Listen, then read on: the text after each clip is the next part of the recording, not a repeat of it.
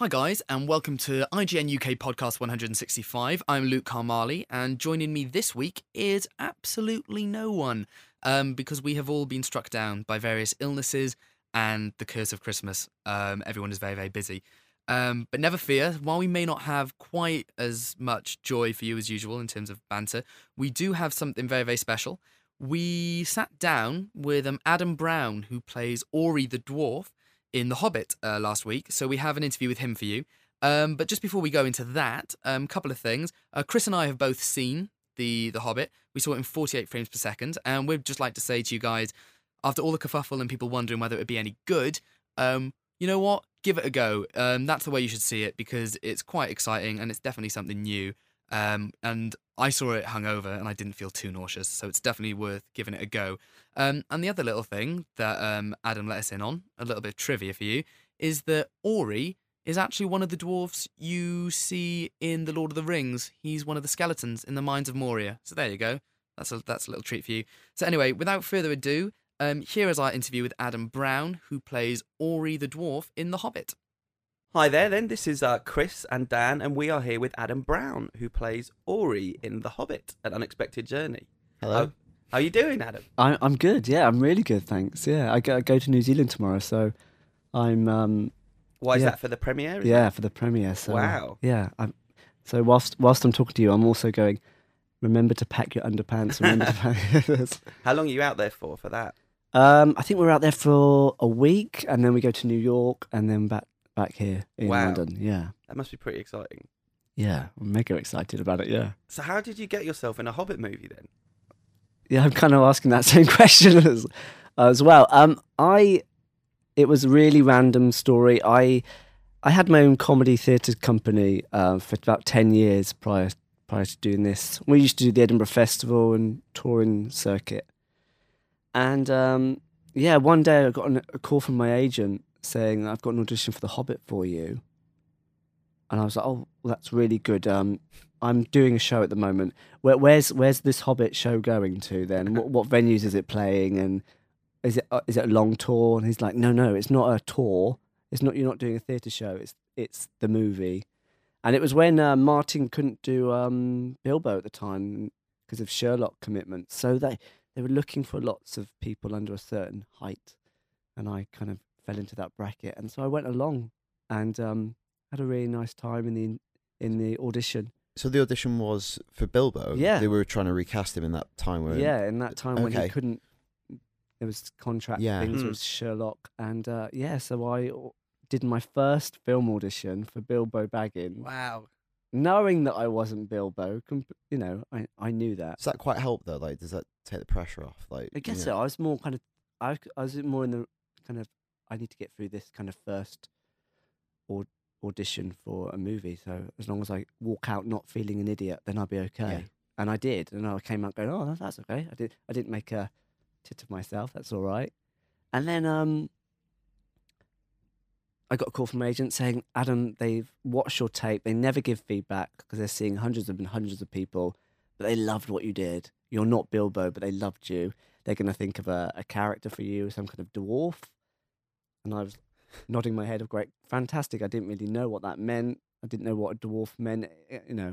I'd read the book years and years ago, but I couldn't really remember it. And then I didn't hear anything for possibly about 8-9 weeks. And then I was in my car on the North Circular, and I got a call saying, okay, hold on tight. You are going to New Zealand in January, which is about 5 weeks away. And it's a 2-movie deal at that time. And Yep. And you're out there for 18 months. Wow.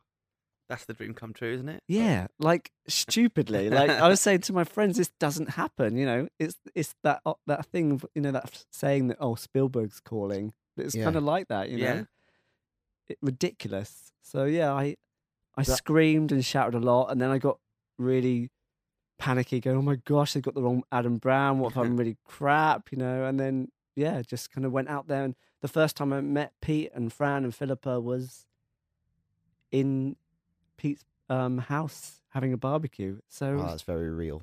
thing is, unlike the Lord of the Rings experience, all those actors that took part in those movies said it was unlike any other experience they've ever had in their professional lives. Because, you know, if you got any other movie part, what's that? Maybe 8 weeks of shooting. Yeah, But this is like a year and a half. yeah. And And changing I was entire told a lot lifestyle. by the guys. Like Martin said to me, Adam, do not get used to this. This is not the world of making movies. You know, we're done in a couple of months, really. After Mm. 18 months. And I was reading all this, doing all the research and seeing all the Lord of the Rings guys going, oh, we're one big family. We're such a close knit. And I was going, oh yeah, come on, that's a great story for the old press. Yeah, isn't like it? we've all got tattoos. Yeah, oh, we're one big happy family. But it really is. I mean, it's so true. Like the way the world is out there in terms of, you're in New Zealand, you're miles from anywhere. I was doing the film, and then my next door neighbours were Martin and Ian and Orlando, and you do become friends, and you. I don't think you'd have that if they were filming in London, and you'd be, doing the film, then you go home You're going home, to your yeah. own life. But our life became the people on the cast and the crew, and yeah. So you play Ori in the movie. Can you tell us a little bit about him? Yeah, he's the baby of all the dwarfs. He's kind of the fish out of water kind of dwarf that really shouldn't be on this journey at all.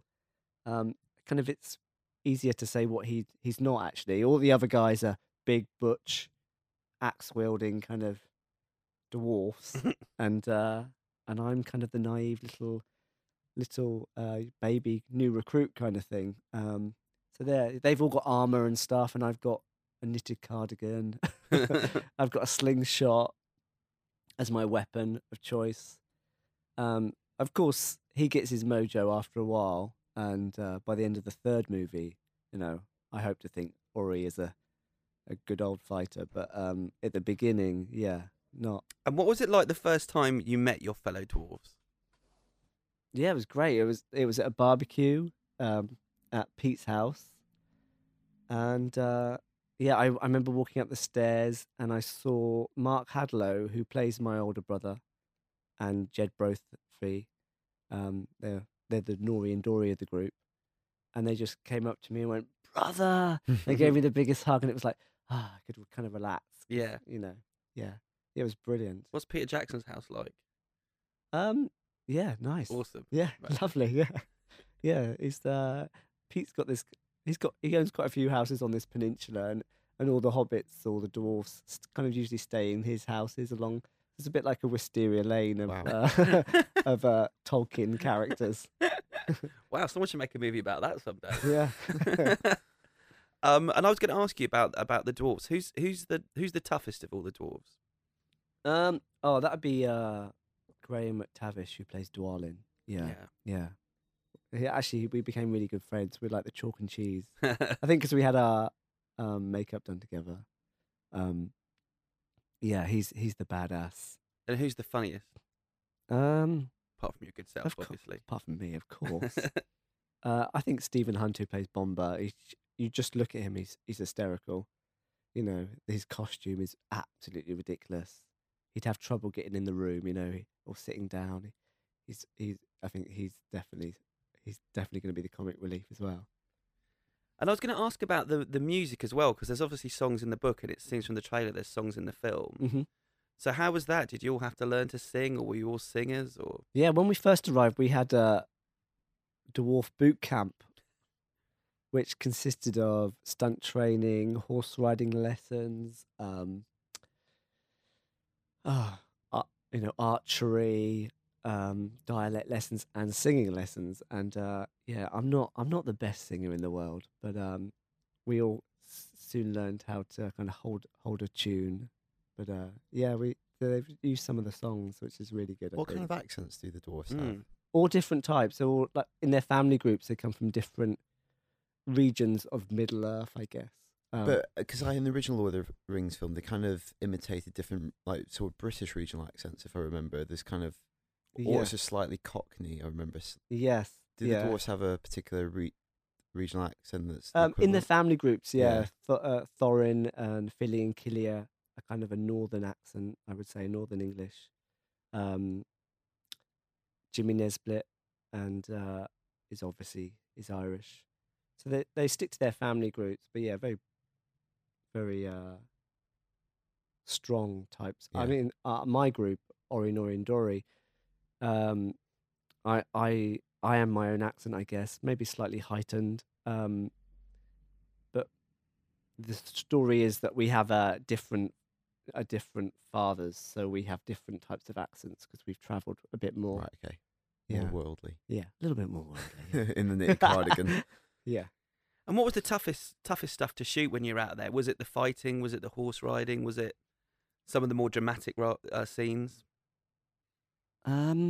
Yeah, anything that required like a bit of energy was the hardest. Scene 88, which is probably the reason there is a third movie, because it goes on forever, which is just running away from wargs, the big dogs, and oh my gosh, that just went on, and we just kept running. And we were like, when is this scene? We've actually one of the stunt guys got me a T-shirt, and it said on the T-shirt it said, Middle-earth Fun Run, Scene 88. It Brilliant. never stops. So that's my T-shirt. Like, it just kept going and going and going. Yeah, I think anything that was relentless like that was harder to do than horse riding or acting to a green ball. Certainly. Yeah. Some of that's in the first movie, is it? Yeah. Because it's in the trailer, I think. Yeah. Have you seen the first movie yet? No, I'm seeing it the day before the premiere, so I see it next week. Okay, that's exciting. Yeah. You mentioned the third movie, and obviously, they took the decision to split the book into two movies initially, and then a few months ago, we heard that there was going to be a third film. So when did you first hear about that, and were you surprised? Yeah, we were pretty surprised. But then it felt so right, because during it we kept going, they've got so much more to do. We've got so much more to do. We haven't even done this scene yet. And think this movie's going to go on. I know Pete likes long films anyway, doesn't he? But this is going to be an ultra long film. But yeah, I found out maybe 2 or 3 months before I came home, so it was a bit of a shock for us. But I think they were rushing to release the information at Comic-Con, and then that wasn't sorted. But it was soon after then we all found out that, yeah. After that decision was taken, was there some rewriting, restructuring of how... Are they doing that all in the edit, or were things refilmed with a view to there being more dramatic breaks, if you know what I mean? I know for a fact that they changed the ending of the first movie. So the first movie ends in a completely different place than the original script. But it's just the right place. Like, it's ridiculous now to think that they would have cut it at that place before. Yeah. It's so right where they've cut it now. I think Pete cleverly overshot a lot of stuff. Right, okay. And So it has enough to work with. oh, and definitely. And I'm back out there again next year, May, June, July, and we still have yet to film the Battle of Five Armies, which is the biggie, the big battle for the third movie. So yeah, but apart from that, it's kind of all done, really. Mm. Have you seen The Dragon yet? No. It's worth asking. Yeah. Was Benedict out there? He was, yeah. Yeah, he was. Yeah. Yeah. Well, what's it like? He obviously plays the voice of Smog, yeah. the dragon. So what's it like acting opposite the green tennis balls, as you call them, or the characters that aren't there yet? I don't mind it. I mean, I did 10 years of theatre with no budget, so I can pretend anything's in a room, you know? If we don't have a prop, I'll pretend it's there. But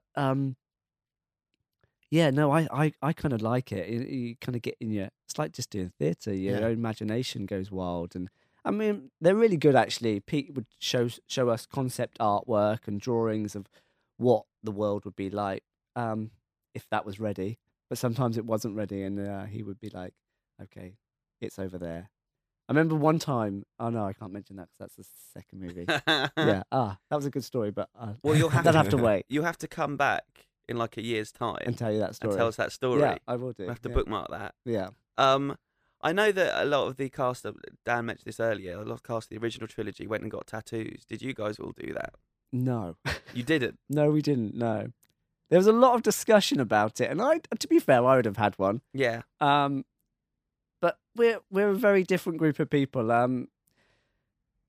The Lord of the Rings chaps were a lot younger than we were. I mean, I'm the youngest, one of the youngest, and I'm 32. Hmm. No, a lot of the dwarfs, they've got families. Yeah. You know, there's Ken Stott, there's, you know, Yeah. Jimmy Nesbitt's. I mean, not that they're old guys, No.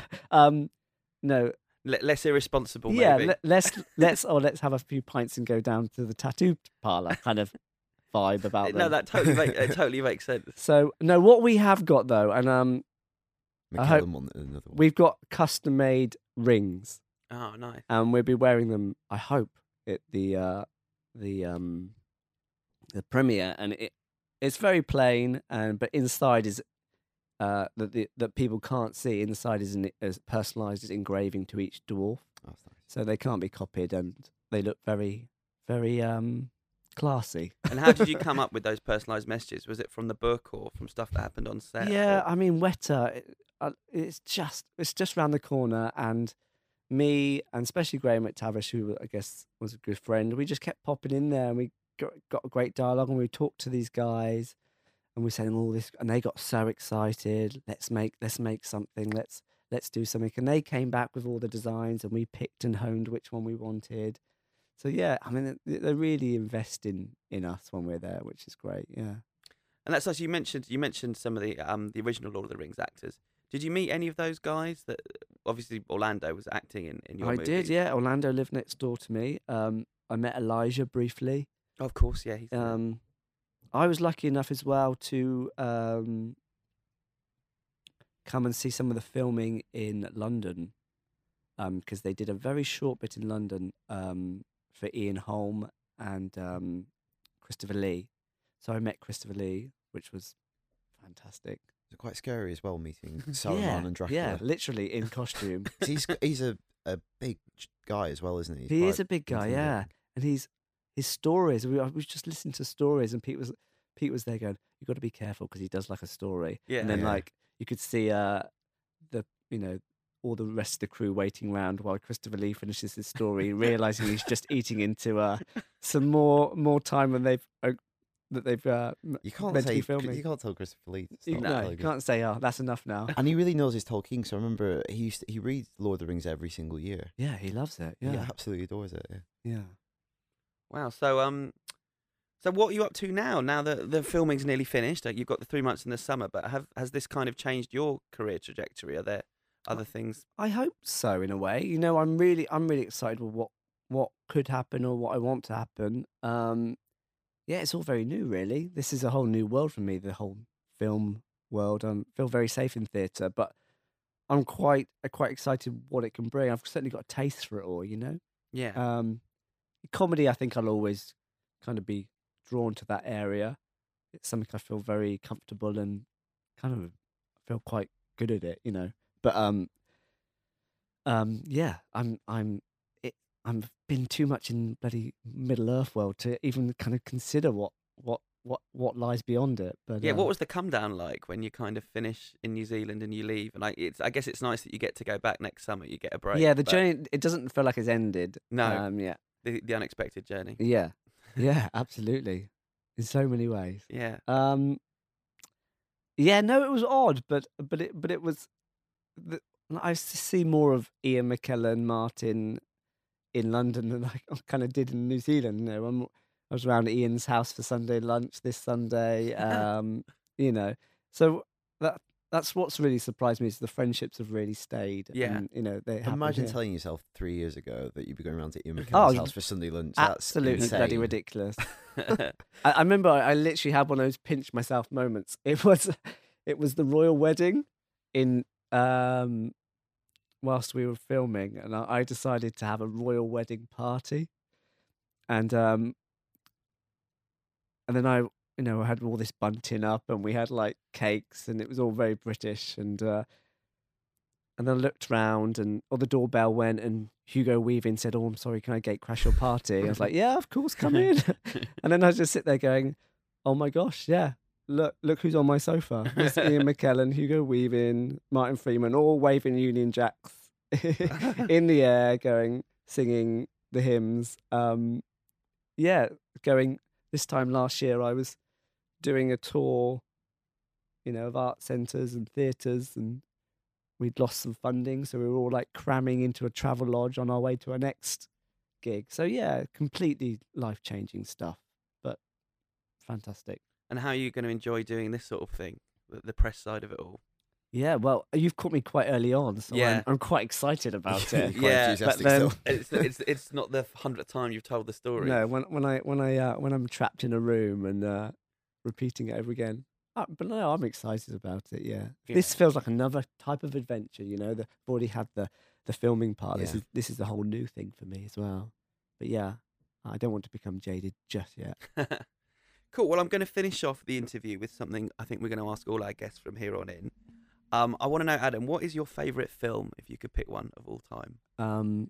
My favourite film would be Big with Tom Hanks. Definitely. And why is that? I just love it. I think I've watched it hundreds of times. Yeah. Actually, I caught it the other day. It was in the Prince Charles cinema. They do. They do double bills and They they do do- 80s movies. And Yeah. stuff like that.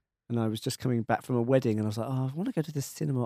And I saw it on there. I was like, "Oh my gosh, this is perfect." I Yeah. sat in there. It's my favourite film. And what's interesting about that one, I think, is that, I'm about the same age as you. And when you watched it first time around, you were a kid and you watched it in one way. And now you're an adult. You watch it in So many different. Yeah, so Yeah. many levels. Very clever movie. Very clever. What's your favourite TV show, if you could pick one? Hard, really hard. I reckon something like The Royal Family sitcom, or an old sitcom. Ronnie Barker. Yeah, a bit Yeah. of Ronnie Barker. Love it. Like a Christmas special, be perfect. Yeah. Although I am really, there's that part of me, and then I've really got into Game of Thrones at the moment, so I'm like addicted to that. So there's the both sides. You should all be rivals with those guys. Yeah, Yeah. I guess so. I want to see the Game of Thrones Hobbit fight, Mash up. the mashup. And finally, I was going to ask you what your favourite game is. Now, I know you're not a big gamer, but I think your favourite might be similar to mine. Yeah, Words with Friends? Words with Friends. Yeah. Yeah, quite addictive. Good, so I'm going to have to get your name after this. And We'll Okay. have to start a battle. Yeah, we do it. Cool. Well, Adam, thank you so much for coming and Cheers. speaking No, to it's us. been really good fun. Yeah, Thanks, really guys. appreciate it and can't wait to see the movie. Yeah, me too. So good luck. Cheers. Thank you. Cheers. So that was our interview with the lovely Adam Brown, who, as I say, plays Ori in The Hobbit, and the film is out now. So that's pretty much it for this week, sadly, because, as I say, there's not many of us here. But if you want more stuff on The Hobbit, Chris did a really, really good quiz with all 13 dwarves, actually, from the film. So you can go on the site now and find that. Also, keep your eyes peeled next week, because we've already filmed this, but we did a Quizmas special, basically recapping all of the biggest events of the year in games and films. And it was hosted by Pete Donaldson, who does our Out This Week videos, which are very, very funny. If you haven't seen them, you should do. So that'll be going up a video a day over 5 days next week. And we're also planning on stripping the audio out from that and uploading that directly to iTunes. So keep an eye out for that. And yeah, we're sorry that this is a bit of a kind of truncated podcast, but hopefully you've enjoyed. And we will see you all next week.